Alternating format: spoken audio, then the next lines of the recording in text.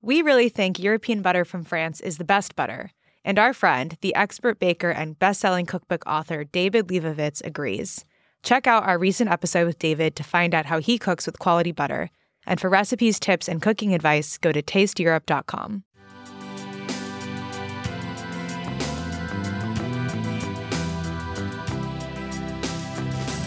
Our individual grocery items are not priced cheaply, and yet our customers save money using Hungryroot. And there's two things they point to. Number one, they're not wasting food anymore.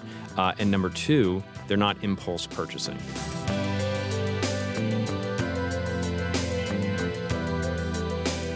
This is Taste. I'm your host, Matt Rodbard. Ben McKean is the founder of Hungryroot, an online grocery retailer that has changed the way millions of Americans cook dinner and lunch and breakfast and learn to love plant-based cookie dough, which I myself love tremendously. On this episode, Ben shares his journey to launching Hungryroot, and we dig into how the modern grocery store is quite broken.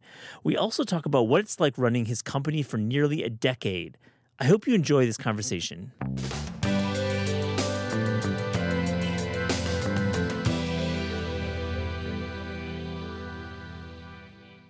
Ben McKean, welcome to Taste. How you doing? Doing great. Thank you for having me. You're welcome. I think Dan Fromer introduced us, and he knew how much of a fan I was of Hungryroot, and I've been a long-time subscriber before the pandemic. So he made that cool introduction. So thanks, Dan.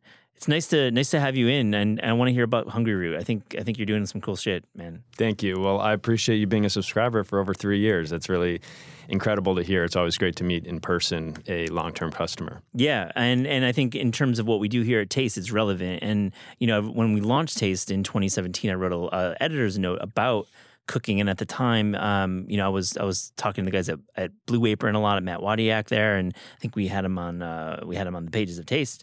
But like, I like subscription boxes in the model, and we'll get into how you structure your company, which is unique. But for me, it just helps people cook more. And to me, and we publish cookbooks, it takes a lot of the friction out of getting ingredients in your kitchen and into the wok saucepan, saute pan. So Ben, just tell me right from the jump. I'd love to get a sense of what you saw before Hungryroot, and now, like, how did you negotiate the world of home cooking when you launched? Yeah, wow. So things have changed tremendously over the 8 years since I started the company. So what attracted me to Hungryroot initially is the concept that food is deeply personal and deeply emotional, and yet the big food companies don't sell directly to the consumers that actually put the food in their body. They sell to grocery stores who then resell their food products. And so that, to me, was the broken element of the food system. In a world where the food you put into your body, it impacts you on so many different dimensions. It impacts your energy. It impacts your sense of, are you being disciplined with your diet? It impacts how you influence other people. If you have a huge bowl of pasta at lunch, you might not be as energized with your coworkers afterwards, right? So there's so many interesting dimensions of how food impacts people, and yet the big food companies don't have that direct relationship with the consumer. Yeah, you use the word broken, and I was going to say the same thing. And I've asked many in venture and CPG about this question. I'd like to get your answer. Why and how is a grocery store broken? I fully agree. Well, I think it comes down to that. I think the grocery store, which is where the majority of people are buying their food, they're not actually the ones producing the food, coming up, innovating typically around what are the food items that are being sold. And so they don't represent the customer. They're not able to innovate and personalize experiences for what consumers need. And that's part of the reason that there's still a lot of unhealthy options in the grocery store, despite people wanting more healthy options. The grocery stores have been slow to innovate.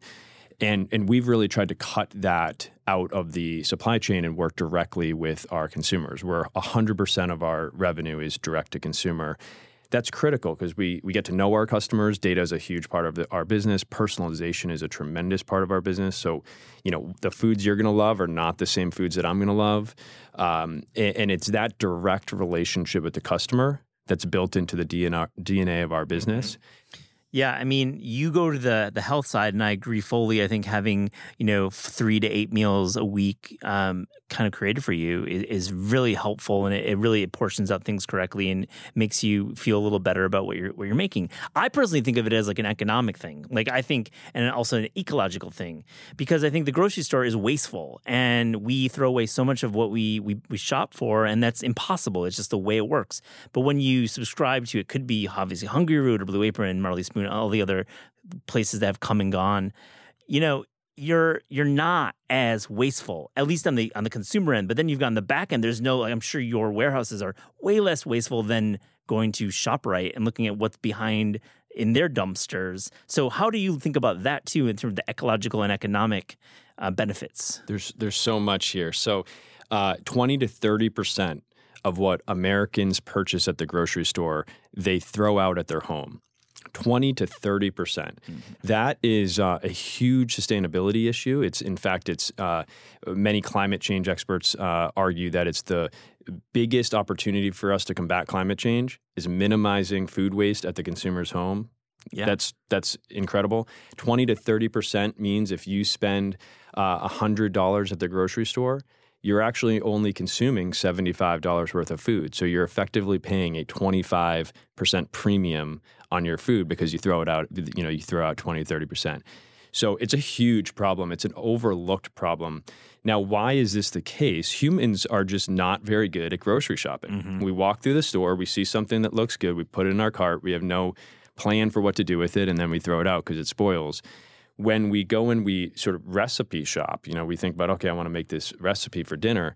Well, each item is not sized for the recipe, so we have excess and we don't have anything to do with it, and then we throw it out.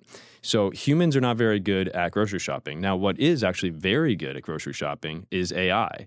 And in 2019, we really embraced AI as the core value proposition of our business. And 70% of what we sell is chosen by our AI for the customer. And as a result, they don't waste their food. That's one benefit of it, but that's a very big benefit. Yeah, I mean, the machine learning, when you go to the dashboard and you definitely get your options and you can pivot to, away from one type of food into another, it's very seamless. I would say, too, that outside of humans being very bad at grocery shopping, food companies and retail are very good at marketing. They're very good at making grocery stores inviting places. Not every grocery store is that way, but many are. And of course, the way food is marketed, the way food is discounted in some ways, it makes it sometimes impossible to resist. It's a great point. So our individual grocery items are not priced cheaply, and yet our customers save money using Hungryroot. And there's two things they point to. Number one, they're not wasting food anymore. And number two, they're not impulse purchasing. Impulse purchasing, as you mentioned, these food brands are great at getting us to purchase items that we don't actually necessarily need or want to buy. And that's a big challenge for people. Yeah. Well, let me go through your history a bit, and we can go back, and I want you to fill in some blanks. But in 2015, you launched, or I guess in that's kind of a round number. You might have been working 14, but you launched as a vegan meal kit, right? You were doing zoodles, essentially like vegetable noodles with sauces, and it was only like 5 or 6 SKUs. It was very limited. And I remember those early days. It was like a lot of zucchini. I was like on the zucchini train. And I think we were introduced to it by just like interesting vegan cooking. Now you've moved on. I want you to fill in the blanks, but you've moved on. You went from 60 to 500 SKUs. And now by the end of next year, you're going to have 1,500 SKUs. So that to me, SKUs being products or the individual unique products. So you're going to be a small grocery store, essentially. Hungryroot is pivoting into the grocery store business. So Ben, fill in the blanks about your evolution. I probably missed some things. And just let's figure out where you are now, where you're going forward. Yeah, so it's great that it sounds like you've seen some of the evolution personally, but I started the business in 2015. I've never thought of the company as a meal kit. I initially thought of it as a CPG, so a sort of modern, innovative packaged food company. I in fact sort of thought about us as the Allbirds of food, or the new age Chobani. I have a tremendous amount of respect for brands like Bonza, and I thought about Hungryroot as a packaged food company in the same way that Chobani or Bonza are. And so we had 6 SKUs, and the initial SKU set were we essentially reinvented the frozen dinner in a fresh format. So the size of the package looked about the same as a frozen dinner. It had these fresh vegetable noodles, as you mentioned, 100% vegetable noodles. This was the days where the spiralizer was hot topic. Big time. And the problem is we didn't really like to spiralize. Right. We like to have someone else do it, and Hungryroot was all about it. We did it. And actually, initially, a lot of it was done by hand and sore Wait, you were doing it probably personally? I was, yeah. That's, obviously, as you start a company, you get dirty. And we did a lot of spiralizing of vegetables. You also would get these really great clean ingredient sauces and proteins, and you'd mix it all in a saute pan and have a dinner sort of ready in 5 minutes. That's how we started the business. And pretty quickly it became clear that if you're going to purchase food online, you want more options than 6 SKUs. And it's the reason that if you go to Chobani.com, you can't buy Chobani. If you go to generalmills.com, it's an investor relations page. It's not an e-commerce page. And it's because consumers don't want to go to one website and purchase their vegetables and another and purchase their sauces and another and purchase their ice cream or milk or whatever it is. They want as much as possible a grocery experience. In some ways we learned that very early. And so we started to expand pretty rapidly our SKU set between 2015 and 2019. Yeah. And we grew from 6 SKUs to 60 SKUs. At some point you decided you were not going to go vegan. You decided to break through. We decided to break through being vegan. We always focused tremendously on health. And vegan was a byproduct of that rather than saying, we really want to be a vegan brand. So we expanded into healthy, non-vegan products. But we grew from 6 SKUs to 60 SKUs and from 2015 to 2019. We went through a couple pivots in that through those years. But then 2019 was the big pivot. That's when we decided to be a grocery service. And that's when we decided if we're going to be a grocery service, we got to lean into AI as the way of differentiating us and having that really personalize and shop for the customer. Right. And here you are doubling that to 1,500 by the end of next year. I have a couple questions about the early days. I love having founders on and talking about just like the grittiness of those early days. But were there any like comical mistakes that you made early that just like come to mind, and also just some big surprises? Comical, well, definitely in retrospect, they're comical. Yeah, of course. But, you're just doing okay right now. At the time, they were probably pretty painful. Most of the memories that come to mind with that question are from the fulfillment center. So we were actually producing our own food out of this facility in Queens, right next door to Fresh Direct. They've since moved, but right next door to Fresh Direct, and we started with this tiny little kitchen, and then over the course of about 2 to 3 years, we took over the entire building, and that was really actually painful. I mean, we were producing everything from fresh cut vegetables, noodles. So we had lines of people spiralizing, if you can imagine how crazy that is. Yeah, not gas operated. Electric operated, yeah. We were also creating our world famous cookie dough, which is still with us and is a great product. Oh, we'll get to that, don't worry. And so we were mixing items, we were baking items, we were roasting items, we were chopping items, and then we also were packaging everything. And if you think about most food companies, they specialize in one form of food production, and there's a reason for that. Yeah, they're like a sauce. Like they're a sauce company, and they have like a Tetra Pak and a jar, and that's it. And even when they get big, so take Chobani, which has gone big, it's still, they focus on derivatives of the core product, right? Right.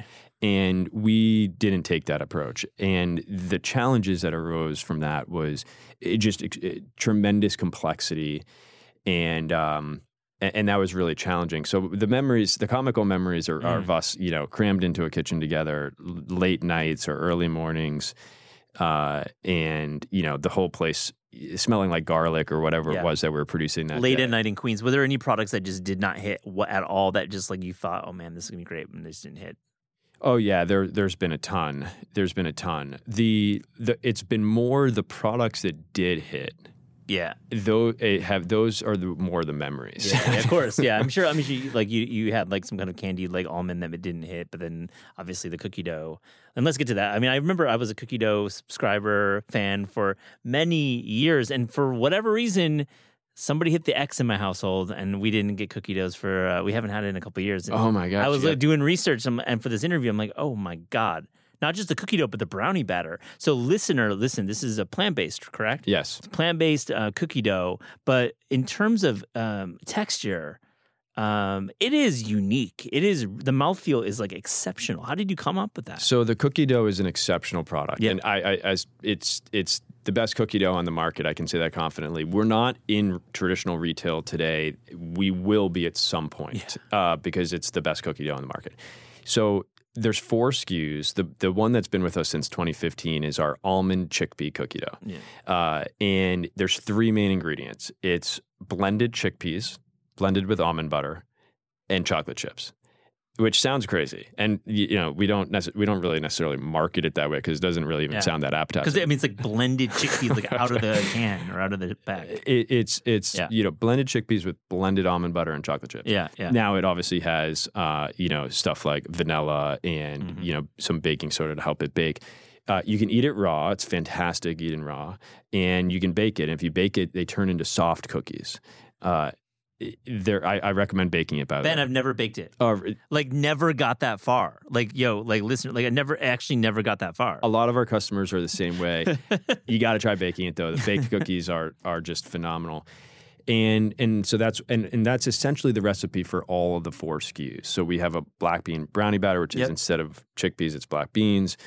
We have a white bean with peanut butter, and they're all great. But those they really represent the brand in a lot of ways because they're really delicious, they're really healthy, and they keep people with us. They keep customers ordering. No, it's and like black bean brownie does not ring flow off the tongue, but you try it once and you're hooked. It's, I guess, back to my original question too, and it's like my enthusiasm is a little elevated here, but I really do enjoy Hungryroot, and we make the food. I mean, we've found out about Kevin's from you guys, and Kevin's just was sold. I mean, huge success story, Kevin's. But let me ask you about getting people to cook. I think people enjoy this style of cooking because it takes a lot of the planning out of it and lets people, and your recipe writing is very simple too. So was that an original strategy just to make it very simple? And how are your customers talking to you about actually making the food, cooking? Great questions. Since day one, there's been 3 components of our value proposition: healthy, convenient, and discovery. That has not changed over the 8-year period. What's changed is how we deliver that value proposition. And so we really leaned into recipes in 2019, when we also leaned into selling grocery items. So for the listener who hasn't experienced the product, each week we sell 600 unique grocery items spanning everything from fresh produce to premium proteins to clean ingredient sauces to snacks and desserts and drinks and beverage. What you would imagine getting at a grocery store. We're small, 600 unique SKUs. Trader Joe's is one of the smallest selections of grocery stores, and they have 4,000 SKUs. So we're still. And Costco's got 40,000. Right. Yeah. The typical grocery store is 40,000. Yeah, 40,000. Yeah. So we're small, but we are a grocery store in the sense that what we're truly selling from a food perspective are grocery items. But then we have, so the whole premise is that we go and we get to know you and we essentially do your grocery shopping for you. And if someone came and they gave you just a basket full of groceries without any recipes, it's not that helpful. The majority of what we use our grocery items for is to cook recipes. And so we have a really important recipe layer to the service. We recommend recipes that help you to use up all the groceries that we're sending you. That's always been really important. Now, 80% of our recipes are cooked in under 20 minutes. So they're easy, they're simple, a couple steps, couple ingredients. Yeah, it's a really good point, and it kind of distinguishes you from a lot of the other services that are a little more involved. I mean, this is to use a weird term, semi-homemade cooking. It's definitely, and Ben, what you just said really resonates with me. It's how do you use the stuff you're buying, but not necessarily having to cook from scratch. Because I think we, at our household, we'll cook from scratch once or twice a week, and we'll do a recipe from a cookbook, or if I'm developing a recipe, we'll go hard. But obviously that takes an hour. But with Hungryroot, and other competitors out there, it's using these pre-cooked proteins. But also, what I like about it is it allows home cooks to innovate a little bit. Like we can throw chili crisp into something. We can throw coconut milk into something. And I think it's interesting that you say that it's this idea of like what to do with it and giving everyone a roadmap, because I feel like we need a roadmap at the grocery store level. Absolutely. Why aren't they doing that? What's going on? Well, the reason they're not doing it is because of physical constraints. So, the leg up that we have, or that any online grocer has, is digitally you can personalize the experience. And so when you walk into the Hungryroot digital grocery store, you see items grouped together to make a recipe. That's just physically not possible in a traditional retail store. We've had guests on, I think Emily Schilt from Pop-Up and others talked about the layout of a grocery store is just it's backwards. It should be based on what goes together to cook recipes, not traditional. I have to ask, would you go IRL? Would you go physical? I don't think we would, no. I think that we would sell some of our really unique proprietary products in traditional grocery stores. As a CPG product. As a CPG product. Right. But we wouldn't open up our own stores. Yeah. We effectively have 3 fulfillment warehouses where we fulfill all of our orders for the entire U.S. Across the country, and they are essentially grocery stores. They're warehousing grocery inventory, but they're optimized for an at-home delivery. People aren't walking around picking out items and putting them into carts. It's semi-automated, and so that's effectively our grocery store. Yeah. It's behind the scenes. Yeah, essentially. exactly. Yeah, I mean the brand is strong though, and I would imagine there are some folks out there who would think maybe you will open a physical grocery store and use that brand equity to bring people in, but it doesn't make sense. You're disputing the grocery store. Do you go to grocery stores yourself? I do occasionally. Yeah, my wife and I, we have 2 young kids, and we live in North Carolina. I'll go into Publix and I'll get milk for our kids, or a gallon of orange juice, sometimes dozen of eggs. We use Instacart occasionally for sort of similar reasons. Either we actually need something that day or in the next hour or two, or we just need sort of more bulk items. And Hungryroot's not looking to solve that. What we are looking to solve, and what we are solving today, is being the customer's primary grocery store. So for 82% of our customers, they are spending more at Hungryroot than anywhere else for their food. And that's important because that allows us to really get to know them, their preferences, and do a better job of selecting groceries and recipes for them. For our listeners, how is your pricing tiered? How does that work exactly? So the economics of delivering to a consumer's home all comes down to average order value, meaning if you order $50 worth of food versus $150 worth of food, it costs about the same to fulfill those 2 orders.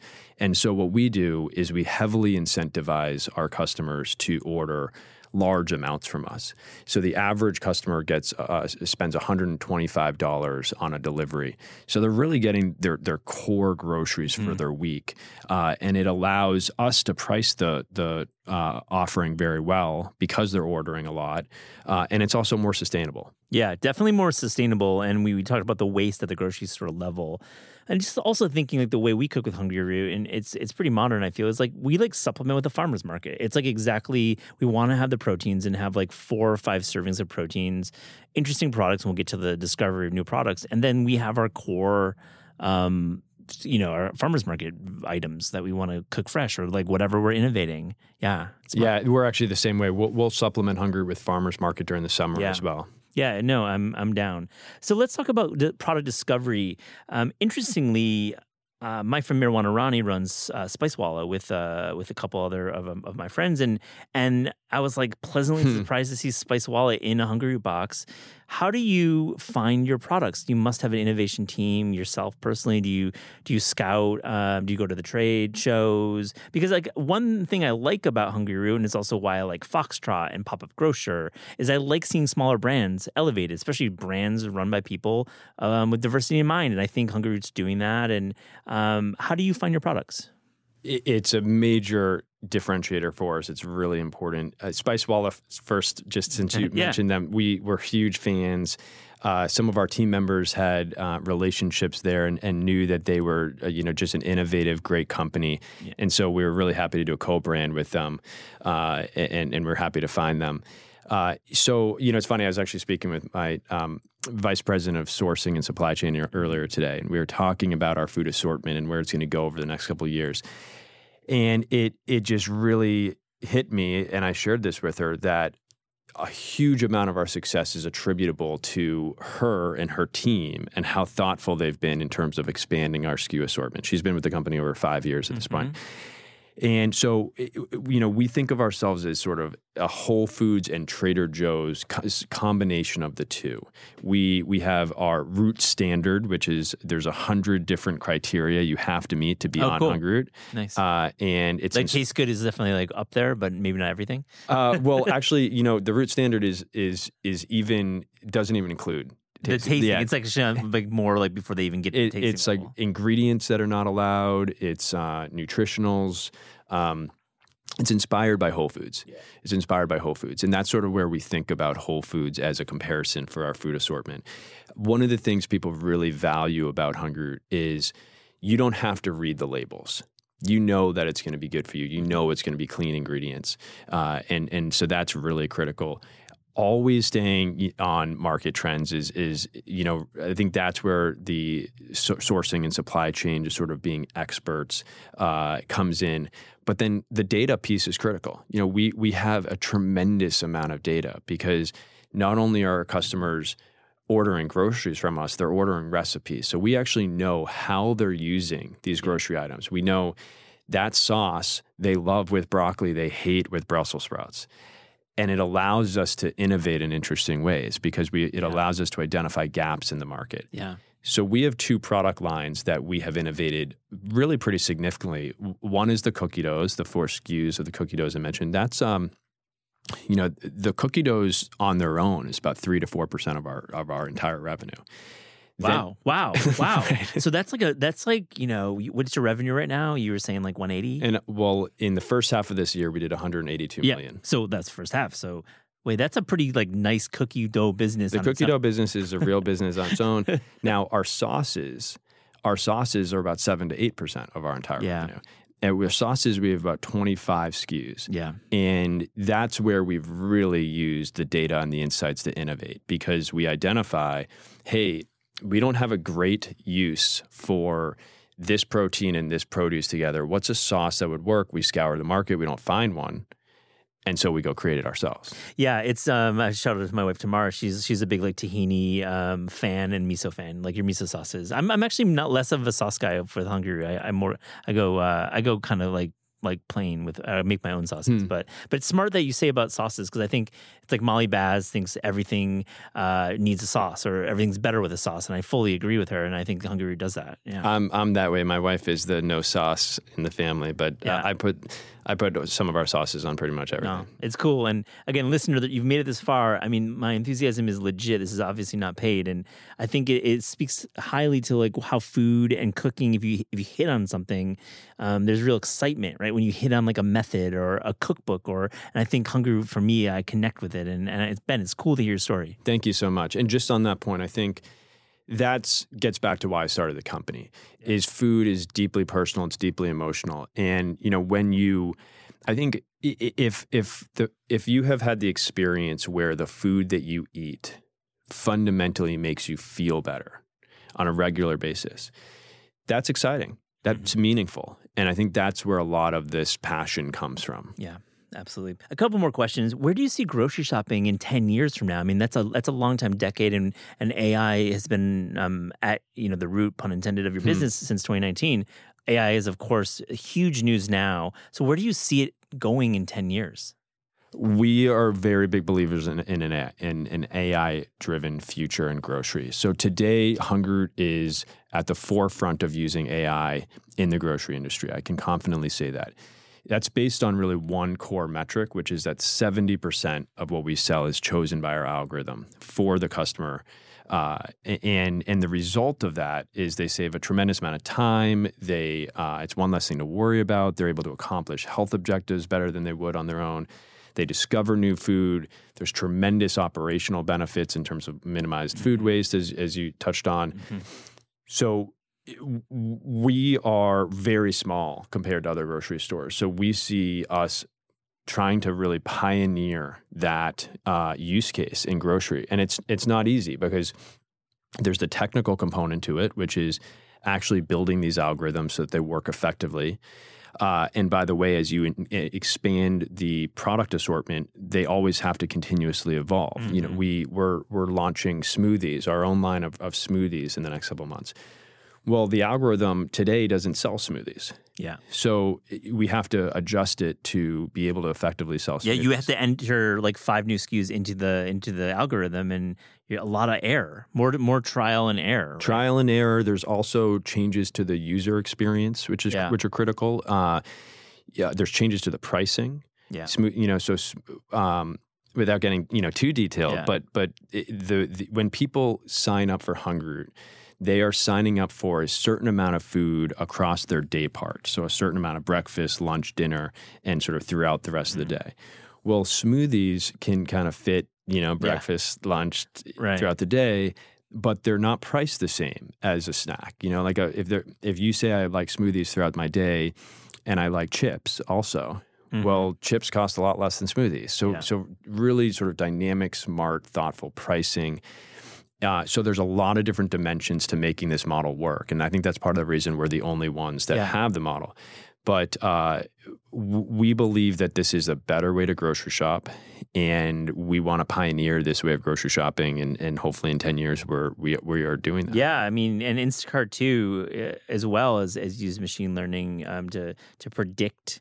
And using traditional retail, they're just like a layer of technology, and you're doing everything. But I guess just to follow up, what is it going to be like then in 10 years shopping? If you could predict the way we shop, will some of these 40,000 SKU grocery stores be fully pushed off the face of the earth? Will we be smaller? I mean, I mentioned pop-up and I mentioned Foxtrot, heavily curated, smaller experiences, maybe more experiential. I know you mentioned Publix, which does it better than anyone in terms of the experience. What do you predict?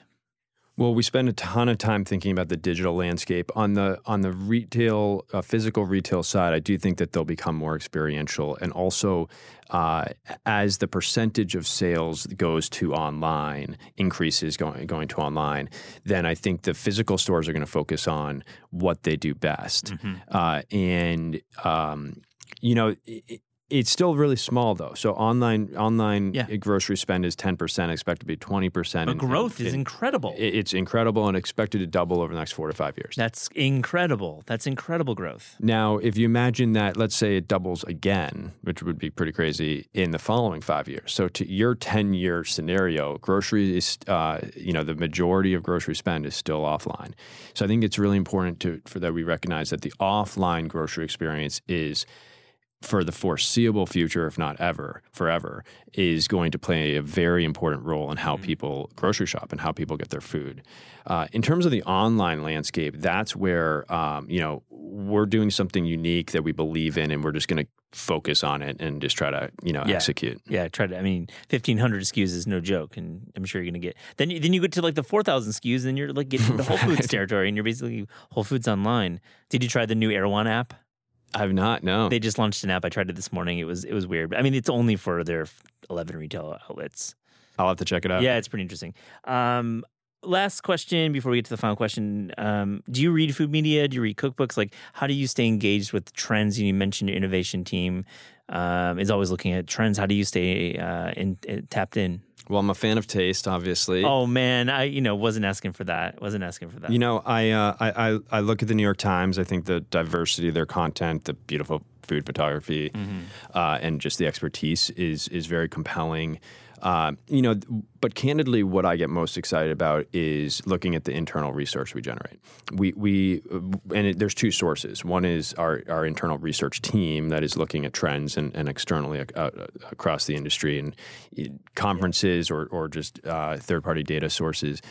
But then the other is our internal data sources and seeing what type of movement are we seeing in certain products and why, or certain recipes and why, and who is it really resonating with? You launch something like when we launch these 3 new smoothies. So they're going to be our own, unique formulations. They're really great products. One of them is an acai berry smoothie. Yeah. You got to be in the acai game if you're going to do it. Yeah, exactly. The other is this mango orange. The mango orange has like 36 grams of sugar in it, which initially I had a negative reaction to. It's all obviously, it's no added sugar, but mango is a lot of sugar and orange juice has a lot of sugar. Now, so who does that really resonate with? And how are they using it? Are they having it for dessert?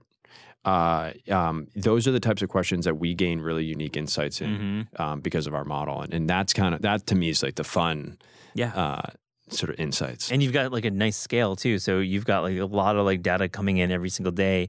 Are you just like tapped into like a dashboard that's in like real time, checking stuff out? I used to be. Of course. Every founder has to know the real time data. Yeah. I used to hourly, check new customers. Oh man, that's like a different type of drug. Yeah, it's actually, it really impacts whether you have a good day or a bad day. Yeah. And so I've stopped doing that as we've grown. It's more now when we sort of have aggregated data, synthesized in such a way that we're able to tell a story around it. That's when I really engage. I mean, what's your like life like, your day to day? You live in outside Charlotte, but you're in New York like every couple months.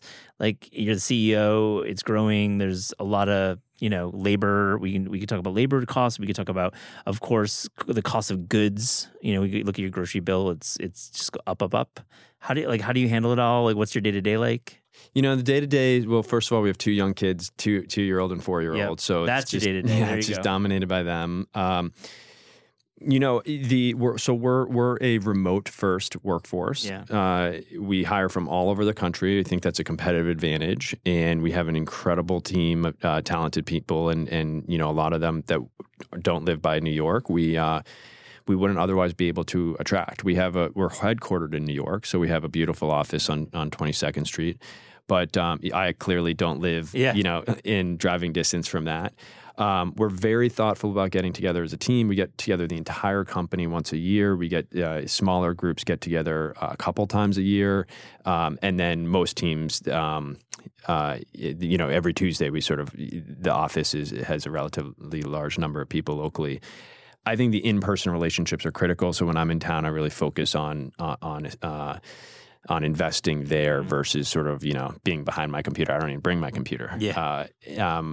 So typical day, I'm working from home, and I personally really prefer to try to not have a lot of scheduled meetings. Yeah. I'm a believer that if I have nothing to do, then the most important things I need to do rise to the surface, and then I go do those. Versus if you have a lot that's scheduled, then you just you're focused on that, and sometimes you'll miss other things that might be more important. Pressing things that are like of the second versus of the hour, right? Exactly. Yeah. So that's how I'd characterize. Yeah, busy. Okay. On This Is Taste, we ask guests about their discerning tastes. So to close this interview, here's a little rapid fire, fast and furious taste check. Are you ready? Yes. Great. Then the best dessert. Hungryroot's almond chickpea cookie dough. I knew that was coming. The best vegetable. Parsnip. Oh wow. How do you do it? Puree? Do you do it roasted? Roasted. Love it with steak, but just in general, roasted parsnip I think is like great. That. Very rooty. Yeah. Your brand. The most underrated piece of kitchen equipment. I'm going to go with the blender, which probably in some ways is relatively highly rated, but I use the blender pretty much every morning to make a smoothie. I think the blender is just, and my wife uses it to make soups. It's very versatile. Are you like a Vitamix guy? Are you doing Ninja? What's your Vitamix? Yeah. You got the Corvette. You're a CEO. You got to do that one. Corvette. What a dated reference. You're Mercedes. The most overrated piece of kitchen equipment. The most overrated piece of kitchen equipment. I'm going to go with a sharp knife, though I don't have a good reason for that. Yeah, okay. You can definitely cook with dull and half sharpened knives. I agree. You're right. You don't have to sharpen every day. Chefs in my life are going to hate me. Your favorite national grocery chain? I'd say Trader Joe's. Yeah. Your favorite local quirky grocery chain? We have an incredible farmers market that's around all year long, Yeah. and I would consider that kind of a little grocery chain. It has a lot of options. So Are you from North Carolina? My dad grew up in North Carolina. Nice. So you have year-round farmers markets. That's a beautiful thing. Your favorite New York City restaurant right now? Gramercy Tavern, but sitting at the bar. Yeah, definitely good call. Your favorite cookbook of all time?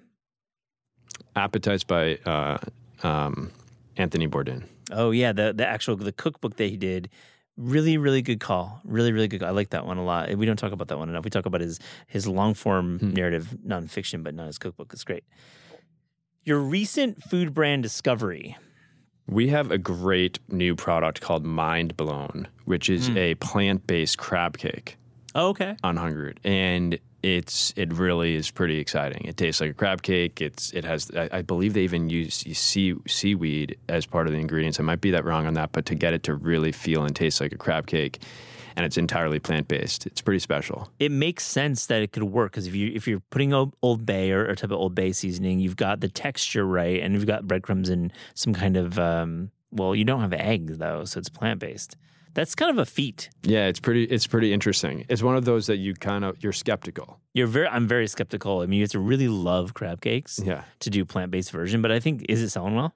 It's selling great. Yeah. Yeah, it seems like it's a really nice promise. Last one, your favorite sandwich? Turkey Reuben.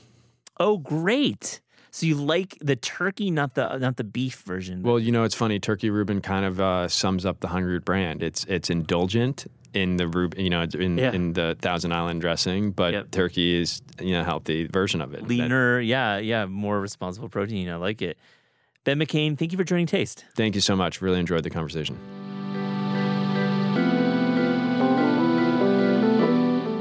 This is Taste is hosted by Eliza Abarbanel and me, Matt Rodbard. The show is produced by Shalia Harris and Pat Stango and edited by Clayton Gumbert. Theme music by Steve Rydell. Visit Taste online at tastecooking.com and make sure to subscribe to our newsletter for updates on all cool things that are happening.